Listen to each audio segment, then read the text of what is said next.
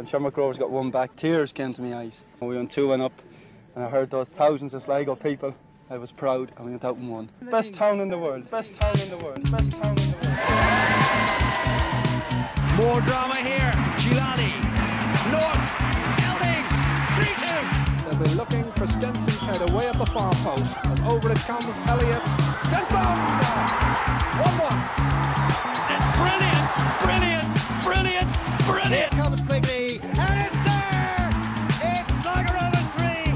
St. Patrick's Athletic 2. And that could be the decisive moment in the title race. We will never forget this day.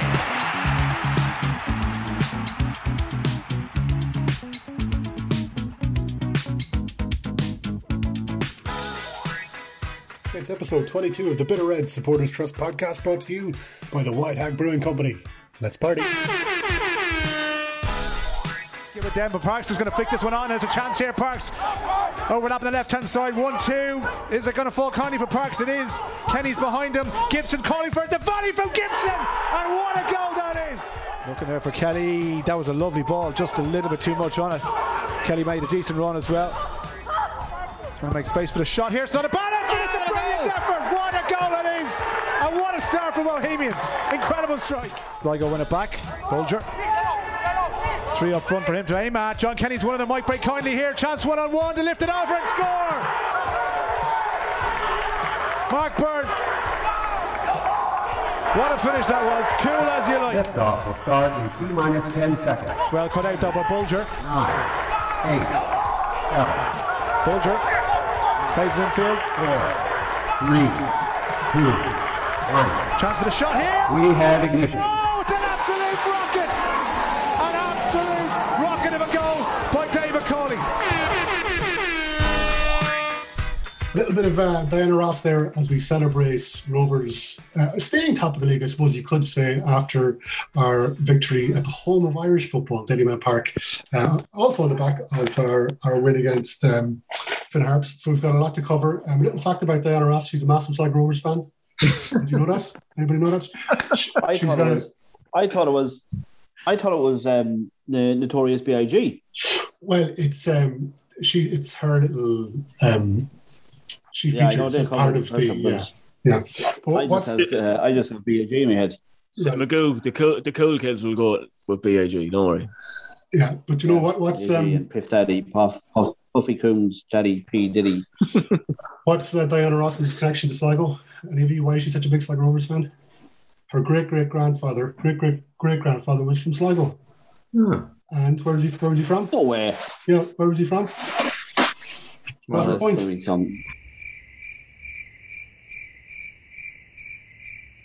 Absolutely terrible.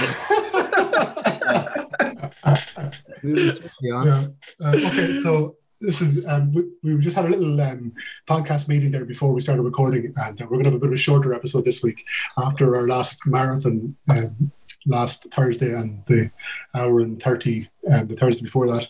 So obviously we're going to look back to the win over Harps. We're going to look back at the win against Bowls, and we're going to look ahead to the game against Derry on Saturday at 7:45 kickoff on Saturday, I think, isn't it?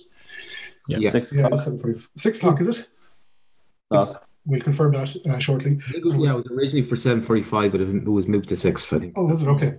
Yeah. So I will speak to JP Fahy, he's a Derry City fan. And so this is the Bitter Red Supporters Trust podcast. My name is Conor Lynch. We've got Magoo with us again. Magoo, how are things? Top of the world, Conor. Top of the league and top of the world. That's it. Jerry, how are you getting on this week? Are you in good form? Oh, brilliant. Absolutely buzzing, Conor. So we'll do what we usually do. We just get a little quick feel for the week that we had footballing wise, and then we get stuck into our shouts from the shed end. And we've got a mixed bag of shouts from the shed end. I just threw them all together that covered the Harps game and the Bowls game. So, Sean, overall, are you feeling more positive about Sligo Rovers this week than you were last week? Absolutely. I don't think I was feeling bad about Sligo Rovers last week. You're getting paranoid. No. I'm asking you, are you feeling more positive this week than you were last week?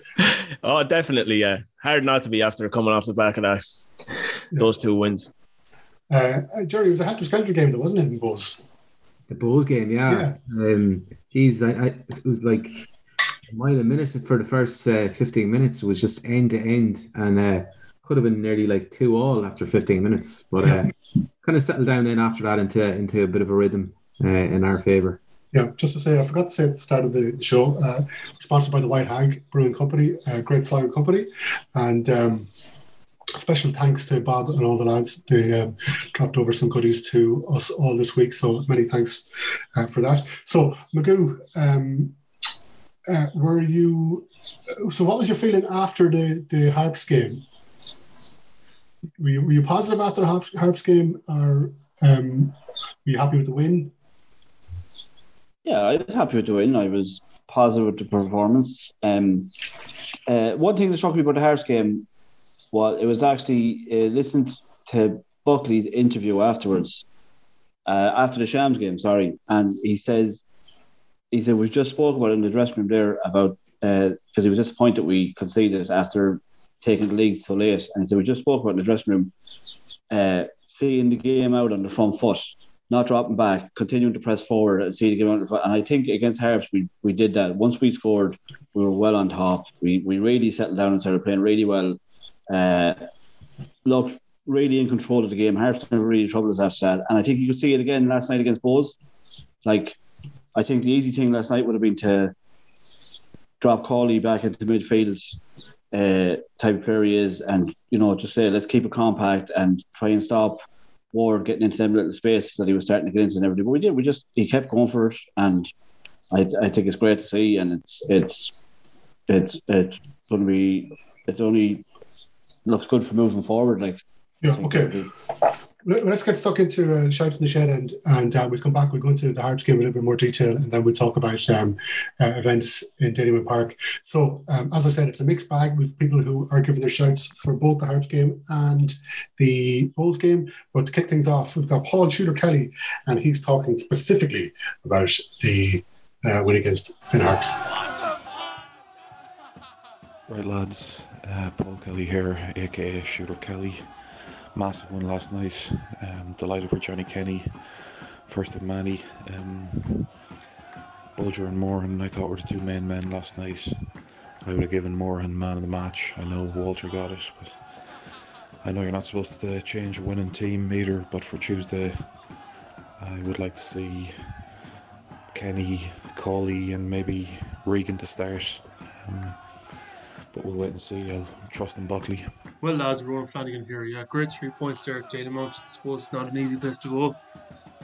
After a tough start to the second half, I'm delighted that the lads drove on and got all 3 points. It's great for Mark Hurd to get his goal after what happened in the opening of the season. But sure, let's all forget about that. And on to Derry we go. Alan Kieran's here with a shout from the Shed End. Starting off with the Harps game at the weekend, all I'm going to say about that is 2 words: Johnny Kenny. Now move on to the Boers game. 3-1 away from home. First time since 2013 we've put that many victories back to back on the road. Top of the table. Everything's looking well. The back four I thought were immense last night. Buckley and Mahon were 2 absolute rocks. Georgie Kelly got nothing off them. On Romeo, I don't think he's fully up to the speed of the league just yet, but he's showing patches. He's getting there. Coming from the States, a slower league. But we all know what he can do, and it won't be too long before we see the true Romeo. On the formation itself, a 4-2-3-1. Buckley was traditionally a 4-3-3. We actually moved to some stages as a 4-2-4. So a question for the boys: is Johnny Russell having an influence on the team selection and team formation? So all's good, lads, keep it going. Andrew Dodd, and my shout to the shed for Finn Harps and Bohemians. We're top of the league, 6 points out of 6. We have the best back four in the league. We have full backs that are throwing in challenges. 2 seconds later, they're up the other end, whipping in across. Robbie McCourt was my man in the match for Finn Harps. We have Jordan Gibson, who's flying it at the moment, clearly loving his football. He's running by defenders, my player of the season so far. We have Walter, who's starting to come good, which we all know the quality he has. A special mention actually to Liam Buckley. Last season we were all, well, a lot of us were saying, why isn't he making this substitution? He needs to make this sub 10 minutes ago. And the fact of the matter probably was we didn't have the players to make the subs. Top of the league, keep up the good work, lads. Kiki O'Grady. Great 3 points tonight up in Dalymount. I thought the back five were massive. Horgan struggled a wee bit in the second half, but Mahan and Buckley are just coming on leaps and bounds. And McCourt, apart from his short free kick, we don't like to talk about short things on this. I thought he was excellent for the rest of the game.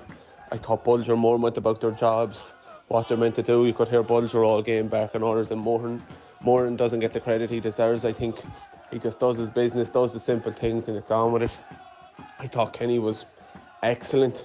Like when you see a fella in the 93rd minute after playing up front on his own, chase a fella down and clatter him, that's all we really want, is a bit of work rate and a bit of honesty from lads.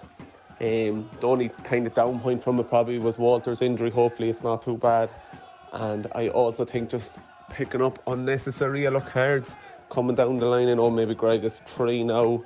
Niall picked up a silly one, kinda, and probably Johnny too. But anyways, on to Derry on Saturday, and hopefully 3 more points up the Rovers. Hi guys, this is Donald McDonough from Ballindu near Riverstown.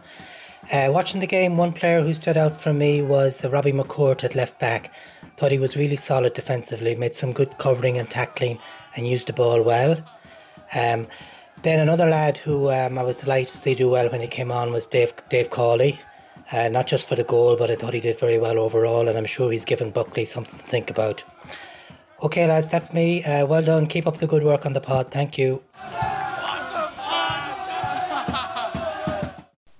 Okay, that is our shouts from the shed end. After the Derry game, if you want to get your shouts in, you can email them to podcast@borst.ie. Just state your name, give us your thoughts, who's your man of the match. Keep it short, nothing more than 30 seconds is perfect. And as I said, email it into podcast@borst.ie.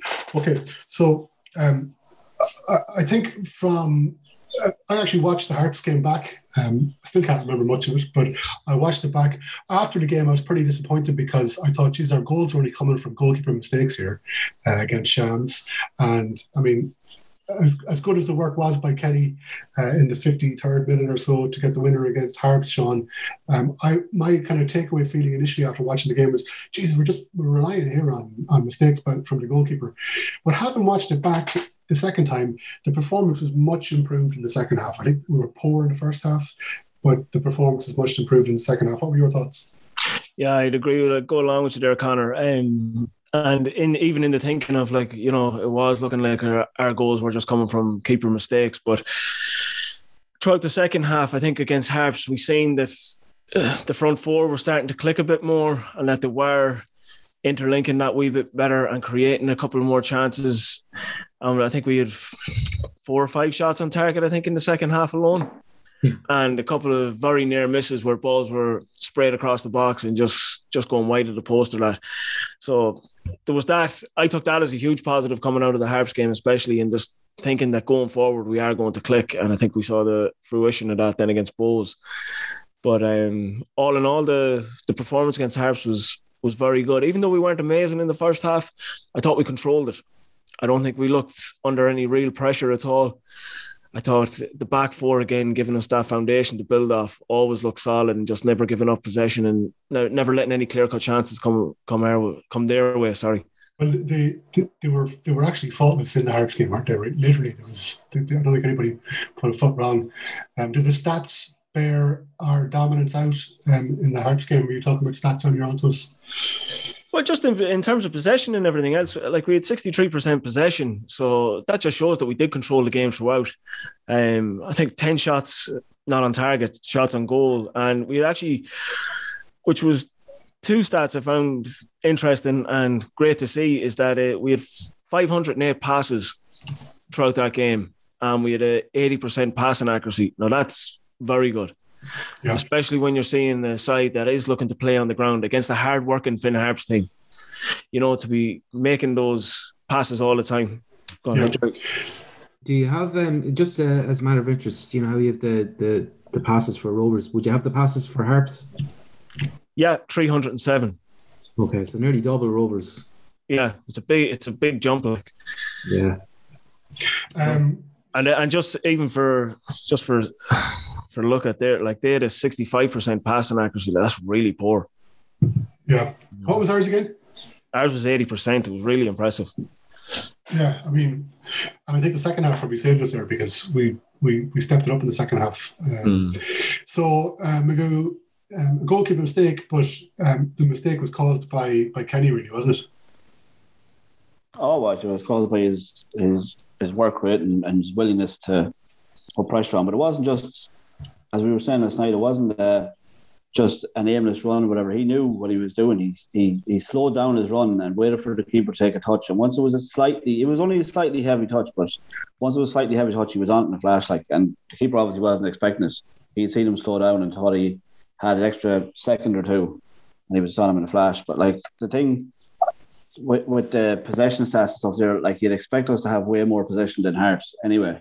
The thing that I would be impressed with is that Hearts want to play for set pieces and their long throws, and I don't know how many long throws to put into the box or whatever, but we didn't look troubled by any of them, and that was, I think, a big standout for me. Because we're not exactly a huge team.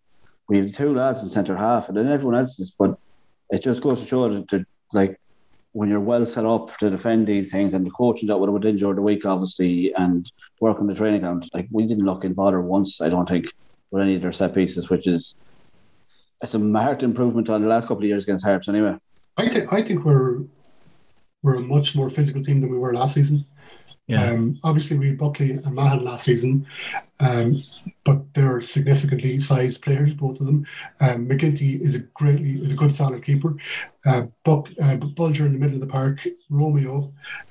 You've got a spine there, particularly Bulger and Romeo now that we lacked last season. Something I say, but they're Bulger and Romeo they're tough, but they're not exactly big lads who you'd be saying for set pieces and stuff like that. But I think it's just the way we manage the set pieces, obviously, and just our defending and our I suppose the man American and the cute thing to do, leaning into fellas and one stand in front and one behind and just stuff like that, just to stop them having any threat from the set piece. I thought was brilliant. Yeah. Go on, Jerry. I suppose the one thing that I took from the game, and I think the stats kind of back it up, lads, is that patience. I think when you're playing against a team like Hearts, sorry, Jerry, did you say patience? Patience, yeah. Sorry. Yeah. And I think ultimately Hearts came down to get a draw, and it was always going to be difficult to break them down. And I think as fans, we just kind of, I suppose we want to see swashbuckling football all the time, but when you see that we had almost double the amount of passes that Hearts had, I think we tried to keep recycling the ball and recycling the play and not giving it up and being patient. Sometimes it's easier just to knock it back to front pretty quick. I think we've done that a few times in the first half. We were looking for the diagonal. I think Bulger was trying to hit Walter a few times, and it wasn't working out. And we actually stepped away from that tactic in the second half, and we just kept knocking the ball, regenerating it, and we didn't score from open play, but we should have. Yeah. Also on that, Jerry, and it's actually a really good point, is if you look at last season, I'm sure there was games where we would have had a huge percentage of possession, and it would have looked like we were building up huge amounts of passes and passing accuracy, and everything might have been good, but it was teams letting us have it in our own half. Yeah. And we were just playing over and back, and we weren't actually causing them any trouble at all, and they were just willing to pounce on us then. Yeah. Whenever we did try and move into the final third. Now, obviously, it worked quite a bit for us, but there was teams willing to just sit back and let us have it because we weren't going to cause them any threat. Whereas this season now, it's far more progressive. Yeah. That everything it's done with an outlet. We have the players now to cause problems, and even as you said, we were recycling the ball, but it's coming back, and it would just say we're losing it out wide on the right, where it hasn't worked out. It's coming back in through the centre of the park, and we'll go out and we'll try it out left. And if it doesn't work there, we'll come back around again. We're not giving it away. Our ball retention has been brilliant so far this season. Have we seen Magoo an improvement between the Harps game and the Bulls game on set pieces? Massive improvement? Set pieces, well, not the one that McCourt got booked for anyway last night, no. But what the thing with set pieces is though, like some of them have been poor, but you can see them, like the one with McCourt last night, and they're trying stuff Yeah, what you can see they're working on them in during the week. They're being worked on, and there's different. Like we scored Romeo. The first game was from a set piece. Buckley's was from a set piece. We had the goal disallowed against Shams, and that was another set piece move. So it was worked on. Like I know ultimately Walter then was caught offside. Like, but it was another set. Like that was actually a brilliant one though. Yeah, but that's in the first 5 games. Like we used to never score from set pieces. Like so, I think at the minute I'd be happy enough to take the good with the bad at the minute for the set pieces. Like I know the ones that don't work don't look great. Like the do look like McCourt last night, and the one I can't remember if it was Shams before or Finn Harps, where the boys took the corner and they messed it up. Like it doesn't look great when it doesn't come off, but at the minute I'm just glad they're working on different set pieces, and some of them are coming off for us. Like because like years gone by we never scored for set pieces really. Yeah. And that's just coming back to the point that I was making in terms of patience as fans. Like, the easiest thing in the world is just to lob it in every single time. But like when you're playing a team against Finn Harps, like they're absolutely massive. Yeah. We're just a normal standard team. We've got a few tall fellas, we've got a few small fellas, we've got a few medium-sized fellas. But if you're just lobbing into the ball against Finn Harps, percentages are you're not going to win it. You have to build it up. Yeah, especially when there's no structure to it. Like they want that all day long. They just want you to lump it in. They love it. That's the meat and drink. Yeah. Yeah. Yeah. Just like moving on, we'll talk about the Bulls game a little bit more. But we've seen Romeo systematically, and we mentioned it briefly on the YouTube channel and the aftermatch reception. But when he's running at defenders and he's got the ball on his feet, he's almost like a rugby player, because you've got to get into his radius is difficult because of his strength, and we've seen, I think, Shields in the Dundalk game bounce off him while Romeo's in possession. The first goal that we scored against Bulls, we saw his physicality again, holding players off, and the Shams game as well. I can't remember who it was, but I just think he's such an important. I know he's yet to click as well this season, but he's such an important player for us. He's kind of not holding the ball up in the traditional manner, but he is helping us to maintain possession on the pitch. He's deceptively strong, I'd say. Like probably when you look at him, and he's also, I say, gangly and awkward too. Like you can see when he's running, and there's fellas trying to come in. He's not afraid. He'll put the arm into them, like, and he's big, long legs. He knows how to shield the ball well when he's in the control of it. Like, but he is deceptively strong. I'd say, as you said, fellas do bounce off, and you wouldn't think it happened. Sean, we're going to finish better then when the bounce. Yeah, I enjoyed Shields bouncing. Yeah. Sean, can you, if your memory goes back far enough and with enough detail, who was your standout player against Harps? Oh, Niall Morahan. Really?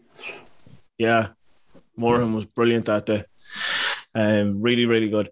Thought he was everywhere he needed to be on the pitch, just popping up in areas, just retaining possession, making crucial little tackles, and just the beauty about Morahan is when he usually tackles with a pass. He's winning the ball and he's laying it off to someone nearly within the same movement. It's brilliant to watch. But yeah, no, I think Moran would have been definitely up there for man of the match for a lot of people. I'm sure. Jerry, what about yourself, quickly? Probably I go along with Sean. So I thought Moran was excellent, and I'd also include Gibson and Walter. Probably Walter would have shaded for me with Moran and Gibson behind. And really quickly, McGow. Harps game. I probably would have went for Walter as well. Yeah. Yeah. Walter's second half. McCourt was excellent too. McCourt was brilliant. For me though, I couldn't see past. I was going to say McCourt as well. Yeah. I couldn't see past Kenny myself personally for scoring the goal and getting 3 points. Okay, listen, we'll pause things on the Harps game. Up next, we're going to talk to Derry City fan JP Fahy. He joins us from Derry, I guess. It's been a challenging season so far for Derry City. Actually, Derry were the team last season where our turnaround began up on the Brandywell. Kyle McFadden scored. Did we win 2-0 or 1-0 that day? 2-0. 2-0, yeah. Phil Coughlin got a penalty as well. That's right, yeah. Yeah. So, I guess, with the challenging start that you've had, what's the general feeling among Derry City fans going into the game against Rovers this weekend? The general feeling will probably be that we'd be doing well to get a draw out of it because of the form that Sligo started the season in. So, initial losses away, home and away, Longford and Waterford, a loss to Pats, but I guess maybe that's easier to take because Pats are kind of being touted as one of the better teams, one of the stronger squads this season. But what's happened in the draw against Dundalk, or what's happened in the more recent games to provide some optimism for you? I think it was that there was a lot more football played from the team rather than just, I think, the first three games. You touched on there, Longford, Waterford and St. Pat's. It was just a lot of kicking the ball forward and hoping for the best out of Parkhouse, and there wasn't really the ball was bypassing the midfield and it was just coming straight back at us. But against Shamrock Rovers, even though we lost 2-0, we kind of tried to play a wee bit of football and we tried to get at them. And we took that in the draw on Friday night and we went behind, and I feel, in my opinion, it was against the run of play. But we done well and got ourselves back in the game before half time. And it was a similar feeling last night that although we knew that we weren't going to have a lot of ball because of the quality that Dundalk possessed, even though they were just a point above us in the table. General feeling was that them players that played last night, every single one of them put their body on the line. They fought tooth and nail for the point against Dundalk. And it's just, there's a wee bit of more optimism now that the team are starting to turn it round because it is a young team. We have brought in proven players, but if you look at the bench in the opening periods this season, it is a lot of youngsters. As Devine touched on it last night, that there was only 2 players over the age of 21 finished the game last night, and I think that was Kieran Harkin and Kieran Call. So I think people have to be patient and realise that this team's not going to start pulling up trees at the very start, that it's going to be a project that everyone has to buy into, and hopefully in a year's time we will start to see the benefits of it, because if these players can start to get a couple of wins under their belt and move up a table and hopefully finish mid-table, then come next season they will be better players for this season. Why has there been so much change of personnel over the last number of seasons at the Brandywell? I guess that's been the big problem, hasn't it? Unable to maintain a squad. It's been a huge problem, and it goes way back to roughly about 2016, 2017. They lost our better players. They ran their contracts down, or the club didn't renew them, as nobody knows. But we lost their better players, Alexa McElhinney, the Dundalk. Michael Duffy, he went across to Celtic, but that's and then we lost Alexa Aaron McAniff, the Shamrock Rovers.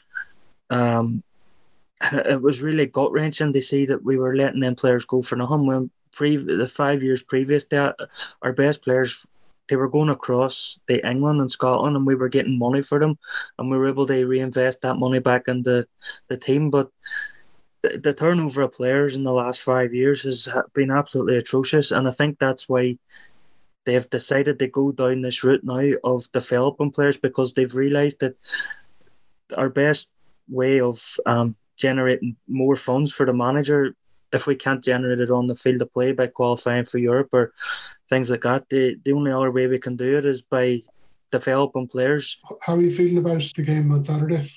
I'm looking forward to it more because of what I saw last night from the players. They were committed to the shirt, they were committed to the badge, they were committed to the fans themselves. And I've no doubt that they will go into the game against Sligo with the same attitude and determination, that even though Sligo are joint top or haven't seen the league table, well, they may sit top outright, they don't know. But Sligo, they are unbeaten, we know that. And I'm looking forward to the game to see, because make no bones about it, Dundalk might be in the same kind of run as ourselves, but they still have quality players. And we were able to put it up them and get a draw out of that. And we're looking to see now if that was a one-off. For me personally, I'm looking now to see if that was a one-off, or they can back it up, because they have this team, even though they haven't won a game yet this season, they have got better game on game. And I just felt that against any other team last night in the league, we possibly could have got something from the game, and just hoping that, look, if we come out of this game on Saturday with a third draw in a row, I'll be happy, because at this stage of the season it's about staying in there and giving yourself a chance for later on in the season. JP, in regards to Devine, if by chance you don't win at the weekend, is he put under pressure now? Is he coming under serious pressure? Or is it a case that if you do come away with a loss but have put in a good performance, is it enough for him to keep his job and to continue building on throughout the season? Well, I don't know what the board are thinking. I know at the start of the season they started their 3D, and I think if you remember back then, the last season, the chairman came out to say that they were going to have a come to Jesus meeting. We don't know what came out of that in terms of what the manager would, how many games he would have. They prove that he was worth his year extension.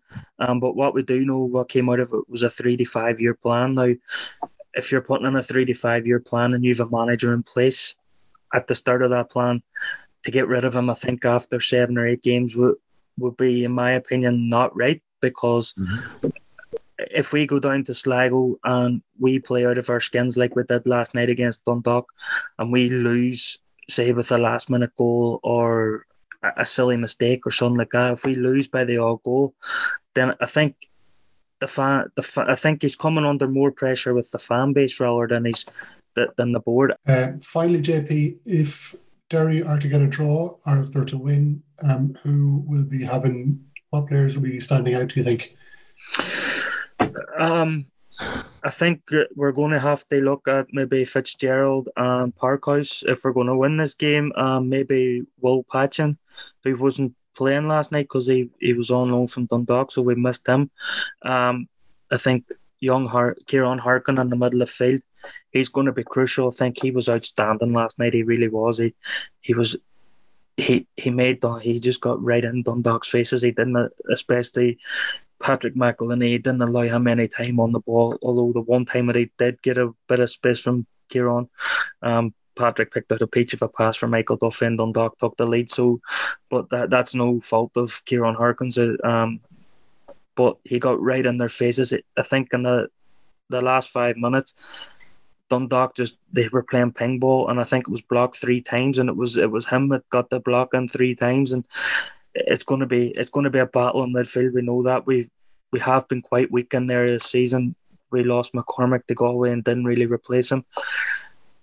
You've got Greg Bulger who plays in there, and he's really the man that gets on the ball, and he breaks up the midfield, and he takes a sting out of games. And I just think that we're going to have to. I think Kieran's going to have to try and he's not that kind of player, but he's going to have to try and do what he did last night and not give anybody any time on the ball. JP, tactically, throughout the first few games anyway, how exactly have you been setting up, and what are you likely to go with for an away fixture against us? The first 3 games, it looked to be a back 5, a back 3 with 2 wing backs. When we lost the ball, they would drop back in the a back 5. But since the Shamrock Rovers game now, I don't know if it was because of the first 3 games where we kind of pretty much bypassed the midfield, or if it was just the quality of the opposition that forced Devine into playing it. We've gone to a back 4, and we've looked a lot more solid as a back 4 rather than a back 3/5. But Ronan Boyce has played the last 3 games, and he's been probably the best defender on the pitch throughout both teams. He's been magnificent at right back. The back 2, McJanet and Paul, played together last year. They built a great relationship, and they've taken that into this season. And Kieran Cole, I think, has been the best left back in this league for a couple of years now. So we've got a good nucleus of a back 4. It's about trying to pick the best midfield that we have, and I think that we will go. We have played superb in the last 3 games with the back 4. I think going into the game against Sligo, I don't envisage any changes to that back 4, or tactically, personnel or tactically. I think Declan will probably try and look to see how he can get Parkhouse and Fitzgerald on the ball more in the key areas of the pitch, and it's probably likely that he's going to look at what can he do in midfield to ensure that the ball gets into them as quickly as possible. All right, JP. Listen, thanks a lot for your time. I really appreciate it. Great insight into how things are faring up in the Ryan McBride Brandywell. Here's to, let's say, an entertaining game. Hopefully, anyway, and may the best team win. Yeah. Okay, listen, JP, thanks a million. Thanks for your time. That's JP Fahy, Derry City fan, giving us the insight up Foyle side. And thanks a million to JP for joining us. We'll talk a little bit more about the Derry game once we finish chatting about the win in Dalymount Park. Just before I forget, obviously we're sponsored by the White Hag Brewery. And during the Finn Harps game, I think we gave away a case of White Hag beer to one Sligo Rovers supporter who posted a photograph, tagged the Bitter Red Supporters Trust in the tweet, and they also tagged the White Hag. And the winner, I'm happy to announce, is Mr. Gary Egan. And Gary, I will be in touch with you shortly. And I think for the next game, we're going to give away our creative beer by running a man of the match poll, and we'll get people to, I don't know, I think we'll pitch 3 or 4 players as potential man of the matches and of the match, and we'll get people to vote, and then whoever votes, everybody who votes will be able to shout. So we'll touch on the Derry game before we finish up, but we need to get stuck into the Bowls game properly, I think. And it was 2 minutes in, it was a ropey start. It was a helter-skelter start, wasn't it? Both sides. It was end-to-end stuff. I'd say for neutral, it was one of the best games I've seen probably this season.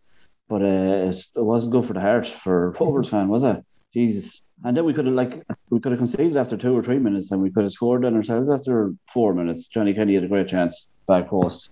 But but look, excellent victory to go away to Bowes and to pick up any sort of win, but to do it so convincingly in the end, 3-1. And I was hearing someone today, I don't know where it was, that saying we were lucky, and Bowes could easily have won it just as easy as we could have. I know they had chances, but I felt that we were always the better team. We were always looked the more dangerous team, and I always felt like if Bowes did score, we would score again. So, let everybody write us off if they want. I don't mind. I have to say, I was very apprehensive all the way through the game, and only until Cawley scored the third, I couldn't settle into the game, and maybe that was just the nature of the. I think we discussed it on the aftermath reception. Just the unsettled nature of the game. There was so much possession coughed up in the park. Yeah, it was just end-to-end stuff, but that's why I felt we just had more up front. I felt we always just looked so dangerous when we attacked. Between Walter before he went off, Johnny, Gibson, they were all on it last night. Romeo in patches was unplayable. You could have, I'd say, out of the 11 that started, you were on about man of the match there for the next game. I'd say if you picked any out of 9, nobody really could have argued with it. Yeah. So it was that good of performances from everybody last night. Sean, I do want to, before we get on to the goals, I do want to touch on Johnny Kenny's effort that came off the bar. If that went in, that we already have 2 of the top goals scored this season, but that would have been right up there as well, wouldn't it? It was sensational. What an effort. And it came from really nothing as well, in nothing area. He was kind of going into a channel there that you didn't think anything could come off. He didn't really have a pass on or anything. And the last thing I thought he was going to do is shoot, to be honest with you. Yeah. And he just unleashed that on his right peg, and so unlucky. He just bounces clean off the bar. Yeah. So shortly after that, Romeo gets a bit of criticism from Hugh Cahill and the commentators that he just wasn't at it. But obviously he's got a commentator's feed in his ear, and he decides to turn it on, Jerry, doesn't he? Yeah, commentators curse in reverse. But, look, I think you can see game by game that Romeo is starting to click. And look, his touches, I think Magoo said it as well, like coming from the American League, I can't remember what the abbreviation of it is. Just from looking at clips, the play seems to be a bit slower, whereas here, you know, you don't get very long on the ball and you need a good first touch. Sometimes that kind of lets him down. But definitely game on game, he's starting to rev it up. And I tell you one thing, another couple of games, he could be a serious player. Yeah, but he did stick the place out as well at the start though. His touch was poor. He was overhitting passes, but then all of a sudden out of nowhere, he covers 2/3 of the pitch, beats two men, plays a lovely 1-2 with Kenny. And I tell you what, Magoo, I don't know if you saw this. He had his back to Kenny, and when he's in the box, and he turned. What's that? He just a wee step over. He does a little step over, like he's got a fraction of a second to identify where Gibson is, and Gibson doesn't have to move. He doesn't have to run onto the ball. He doesn't have to shift left or right. It's just perfect. And like we knew it, Bose knew it. There was a couple of James Fallon's photographs of the goal going in. It was the perfect assist. It was brilliant. Great ball, like, and a lovely height from and everything, like, and used to the wee step over and then just to turn in one movement, to step over and turn, and the little clip ball, and he had to clip between the two centre halves were out in him, and he just clipped it lovely between them right onto Gibson's foot, and it was a great finish by Gibson too. But the whole goal, the whole build up to it was brilliant, right from the back. Buckley's little lob over their striker's heads and then back to him again. It was just the whole build up from start front to back was brilliant. I was just about to touch on that. There is Buckley winning the ball back, but not panicking. It's that composure again that comes into it. He finds the pass. He finds Walter in front of him, and then it's Walter then again who plays the ball into Romeo. It's actually your front four combining for the goal, which I think is, it was a brilliant goal from back to front. That starting 30 yards from our own goal. Yeah. Two of our front four. Yeah. Yeah, and I kind of feel like that was the continuation on from the Harps game, the second half of the Harps game, this cohesive sense around the team where, those little threads and those trends were beginning to become more apparent through the team. So, and the other thing that I think was very noticeable was the intensity that we brought to the game. And we mentioned it briefly on the aftermatch reception. Like, we were bullied at the home game last season where we lost the Bulls. And I think Buckley probably told them, we weren't going to let that happen again. And Sean, you've got some facts and figures as well in relation to and the passes and how we performed overall from a numerical point of view. Yeah, well, it's just given the possession stats was 59 for Bowes and 41 for ourselves. So I was a little bit shocked that I thought we had a wee bit more possession than that. And passes then, we only made 310 passes last night while they made 426, while ours was a passing accuracy of 70%. So looking at those stats, you don't see the performance that we seen last night. Yeah. So I suppose stats are very objective when it comes to it like that. It's about where you play rather than what, like, you could have 90% possession just playing it over and back your own box. Like, it's let them have the ball on their own, especially away from home. Like, I think that's where we're so suited to play away from home with the players we have. It's just hitting teams on the break. Like, we will murder teams on the break, but when they really click, we will murder teams if they come at us. Jerry, in the second half, I think we agreed before we started recording that the lad Bert for Buzz is a pretty decent player. Is there any fault to be found for his goal, or was it just a great strike? Yeah, I suppose we were caught a little bit cold just coming out for the second half. Look, I suppose we could have got out to him a little bit quicker, but in fairness, it's a brilliant strike. And just one of those goals, you have to take your hat off to and give the lad credit. McGinty had no hope in goals. So, and look, up to that par from the second minute, I don't think Bowes looked like scoring. So it did come from nowhere. is the jury? We were in for Georgie Kelly, I think, at the start of the season. Are we glad that we didn't end up with him? Definitely. Look, I think Georgie's a good player, but he has his limitations. He'll hold it up for you. He will get on the end of things, but I don't think he'd fit into our style of play. So if you were to take one of the front four out and put Georgie in, he's not mobile enough. Square peg into a round hole, in my opinion. Yeah, he's the type of striker as well that if a centre half puts it up to him and gets the better of him in the first few minutes of the game, he nearly throws the toys out of the pram and just forgets about it. That's him in for the day. And especially if an early chance like he had last night doesn't go his way, where McGinty makes that great save, the head goes down. He's very much a confidence player, and it's very easy to knock that confidence out of him. Yeah. I also think he plays very similar to Coughlin. He holds that up and bring people into play. And I think if we want one of them, we just hold on to Coughlin, really, don't we? I think Coughlin's probably a better footballer than him. So, far better footballer. But he was looking for a different, far more fluid from four. So. Yeah. But just going back to Romeo there, just when I was saying earlier on, you have to take the good with the bad with Romeo. He's probably one of the most explosive and dynamic players, in my opinion, in the league. He gets the ball away, but at the same time, then he'll just create something out of nothing. And if you go back to maybe before he left to go to America, up to that, he had a run of games there where he was more consistent. His ball retention was better.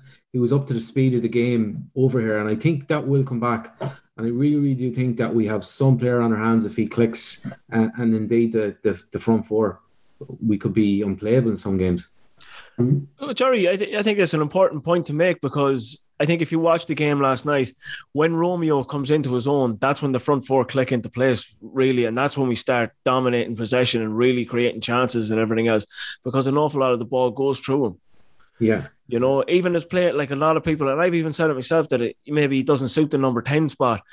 But then you see last night, at times it looks perfect for him. And Sean, I think he draws players to him. Like if you look at the times when he had the ball, right, and his arms and his legs are going everywhere, but there's like three Bulls players around him, bouncing off him, and they can't get the ball off. So that's creating space then for like Johnny, Walter, and Gibson out wide. And I think that kind of goes unseen at times. And he's struck up a brilliant relationship with Johnny, Gibson and Walter. You can see it the way they feed off each other. It is all coming together quite nicely. And I think as the season goes on, Jerry, as you say there, I just think we're going to see a better Romeo every game, to be honest with you. Lads, just before we miss it, we had Neil Doyle reffing the game last night.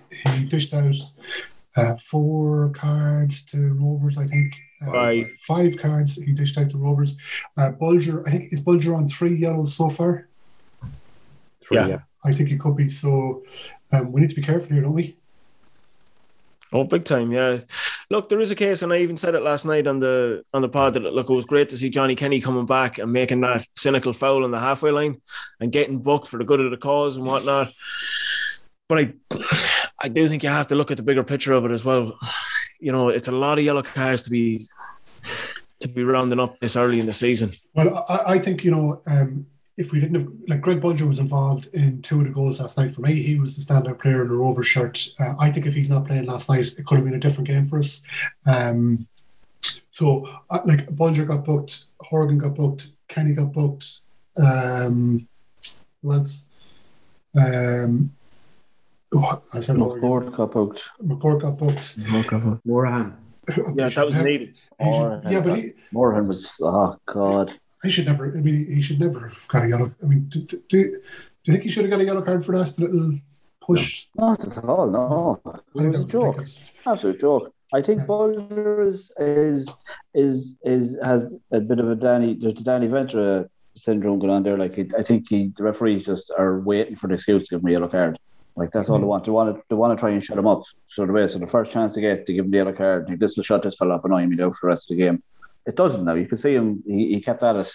He kept at it like after he was booked. But he was walking away instead of being up at the ref's face. He was walking away, giving out. But he'd be still at it. But I think he's just, the rest are just looking for an excuse to book him. It's just we do got to be careful, because what can happen now is just we're going to lose important players for an important fixture needlessly. That's it. That's the fear, yeah. I think, though, last night was a bit of an exception on its own, in that we got 5 yellow cards. If you go back to the other 4 games, we had a very, very low card count, definitely compared to last season. I just think, definitely I would say we have probably 25% less cards at this time of the season than we would have had last season. I'm actually going to try and do up a count. But Neil Doyle, there wasn't one bad tackle in that game last night. And how was that game so much different, say, Finn Harps, where I think we got 2 yellow cards? Waterford, there wasn't a yellow card in the game. Yeah, and we said that in the aftermatch reception. I think that the referees are trying to dish out less cards, but Doyle went for it last night, or went for it on. But this is look, we've come to this already. Like we're 6 games into the season, and we've already come to this with referees of the inconsistency, and that's what it's going to be throughout the whole league. There is inconsistent as days long. I want to get finished up on goals. The Mark Byrne goal was another incredible piece of team play. Is it Bulger wins the ball around the halfway line? It's Morahan first. Morahan feeds the Bulger. Bulger bursts about 20 yards, and he puts the ball in for Kenny, who has an incredible.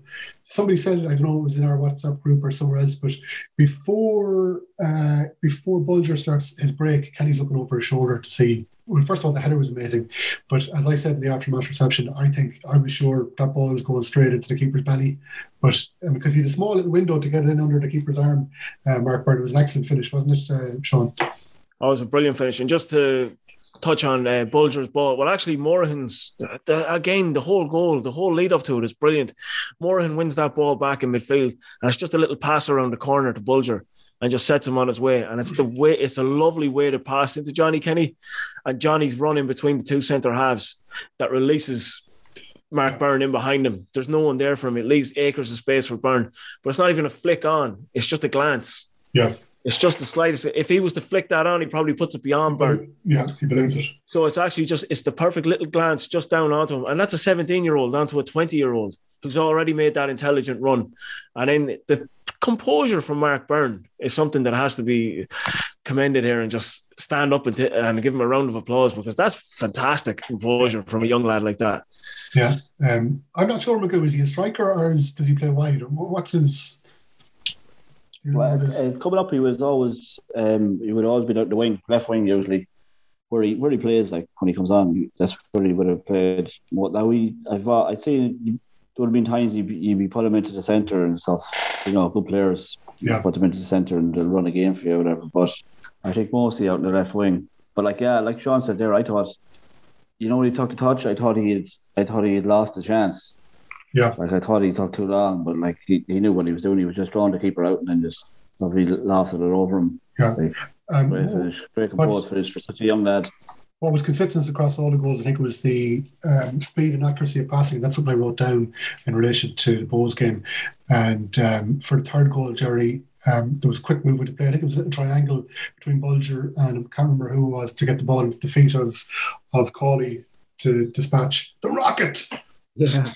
It was a rocket, all right. In fairness, look, he was back to goals as well, and kind of turned in one move and just got the shot off really early, and didn't give any defenders a chance to get near him, and likewise the keeper. But it was great to see him scoring, because every game he's been coming on, he's been adding so much to our game, and really keeping us on the front foot. And I think there was just with one of the beauties of, I suppose, there's not much beauty not having fans in the ground, but I think it was after the second or third goal, you could hear Bulger, we're not sitting back.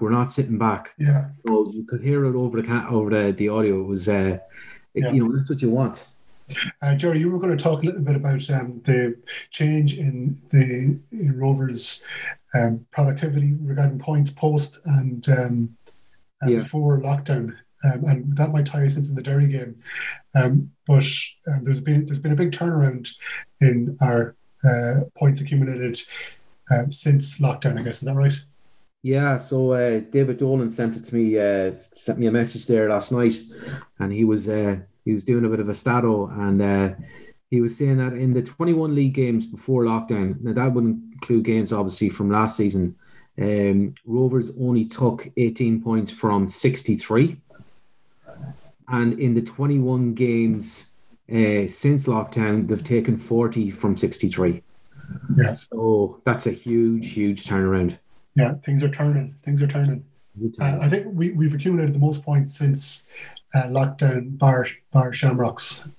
So I guess we'll take that. Was there something else, Jerry, as well that you wanted to mention there that has gone out of my head? Yeah, and Decky Divers also sent me a message as well. So Buckley has used 14 players this season. Yeah. And seven of them have scored. Yeah. That's a great spread. Yeah. We'd spoken in previous podcasts about needing somebody to come up with 10, 15 plus goals for the season. Maybe we don't. Yeah, I think it was Magoo who brought it up previously on a podcast, and I suppose every team wants a guy who's going to score 15 or 20 goals for you. I'm not sure if we have that, but what I think we will have is that we'll have guys that will chip in maybe 10, 12 goals over 3 or 4 players, and probably better off with something with that kind of layout rather than relying on one particular striker. So I think it'll stand to us in good stead. Well, I think when you look at it tactically as well, and the way we seem to be progressing our play with the front four as such, I think if you get an outlay of if all of them get between 10 and 12 between them, like you're looking at plus 40 goals, like that's a pretty decent return from a front four. Yeah. Okay, I know we've got 8 minutes left before Sean has to go and do a bit of service for the county and the borough. So let's do Derry in 8 minutes. So this is the first game that I feel really confident going into. I'm sure we'll get spanked now, but Magoo, it's all there for us, isn't it? Yeah, like you, Conor, worryingly, I'm starting to get a bit confident in this team. Like, look, when you're looking at fixtures, beforehand, you'd be looking at fixtures and you'd always be trying to think of a reason why you might win the game. Bohs will be, they haven't had a great start, but they'll be looking for points, or Dundalk, or they're bound to turn it around at some stage. Or now you're looking at games thinking, yeah, we'd beat these, and looking at another game, yeah, we can beat these, and it's kind of a bit worrying, really, isn't it? Because it's just, I feel like I'm setting myself up for a heartache. Yeah. But like, I think, in fairness, yeah, in fairness, I haven't seen a whole pile of Derry, but the one of the bits and pieces I have seen is that they have a few nice tidy players going forward, like your man Parkin, is it, or what's his name, Patchen, and your man Fitzgerald. They're two nice tidy players. I think in defence, I think is probably their weakest. I know JP was mentioning that they have the best left back in the league and the two best centre halves in the league, and the young fella now is the best right back in the league. But I think, for looking at them, that they are a bit suspect and a bit dodgy at the back. And I think we should be able to get a couple of goals. Well, I think it's over the line. I think if we get a couple of goals, I think it would be good, because they've scored 3 and 6. And Sean, I was talking to you briefly today. I saw the highlights, the 1-0 draw against Dundalk, and the goal that Parker scored was an absolute gimme. The Dundalk keeper did a little bit of a Superman punch, and it was just a terrible, desperate clearance, and it was an easy finish in the end. You should look at McGinty's effort last night if you want tips on how to do that. Yeah. So Sean, you're fast running out of time here. So let's tell us how confident you are. Again, worryingly confident. No, I think, look, at home, the way we've been playing and the way Derry have been playing, I think we should be well capable of winning the game. As JP was alluding to earlier on, they still are a young side in building. We seem to be a wee bit further along, obviously, in our development. And I think what will stand big to us again at the weekend will be our back four. I think that solid back four will tidy up any attacking threat they have. And then it's just about our lads doing the business down the other end. I think manager-wise, we've far better manager. So tactically, I don't think we'll have any problems there. And we've already seen that from last season, that Buckley has divine anyway. Tactically, he's outclassed them twice. So I'd be expecting a win at the weekend, definitely. Jerry, so, you know, but the way the fixtures are set out, and the fact that Bowes changed 6 of their starting players against us, and they go into a tough game against Shams. I kind of feel that Bowes could get a result against Shams, and if we were to get a result against Derry, it might open things up a little bit.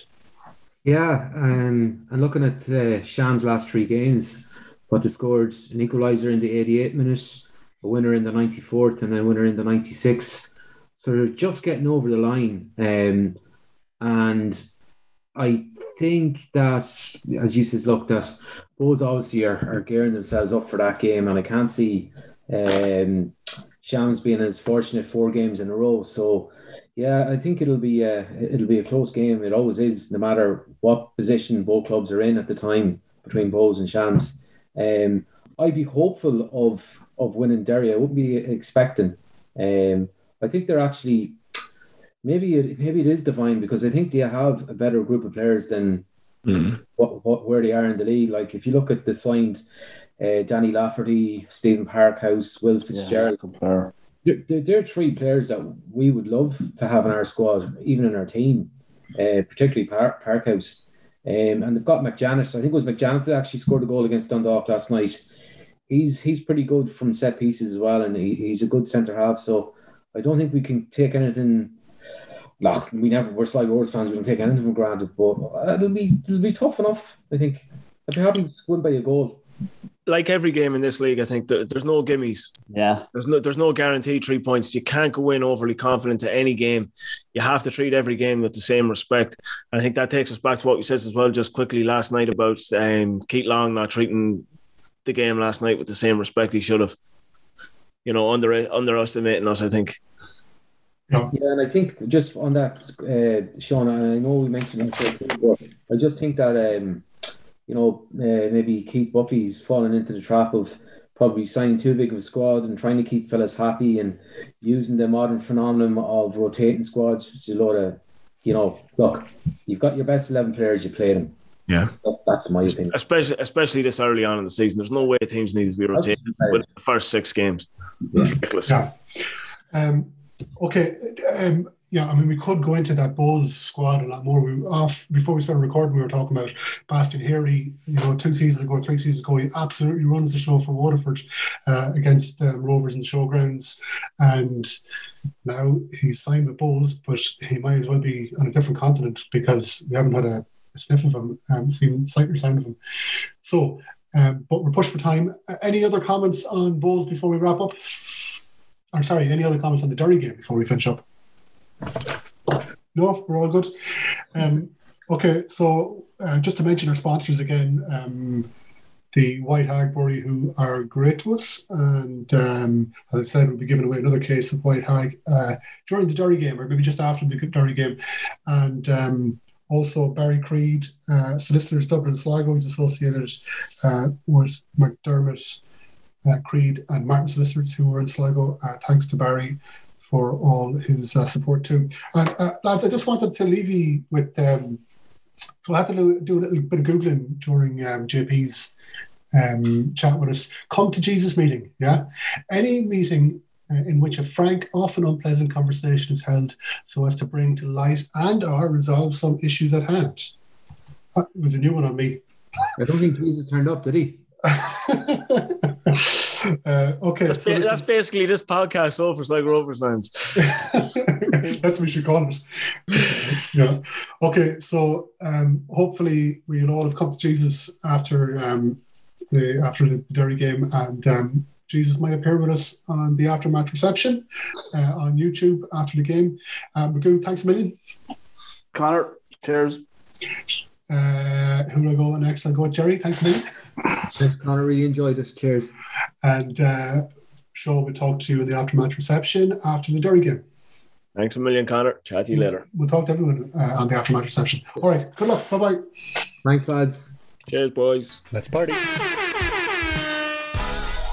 Give it down, but Parks is going to flick this one on. There's a chance here. Parks overlapping the left-hand side. 1-2. Is it going to fall kindly for Parks? It is.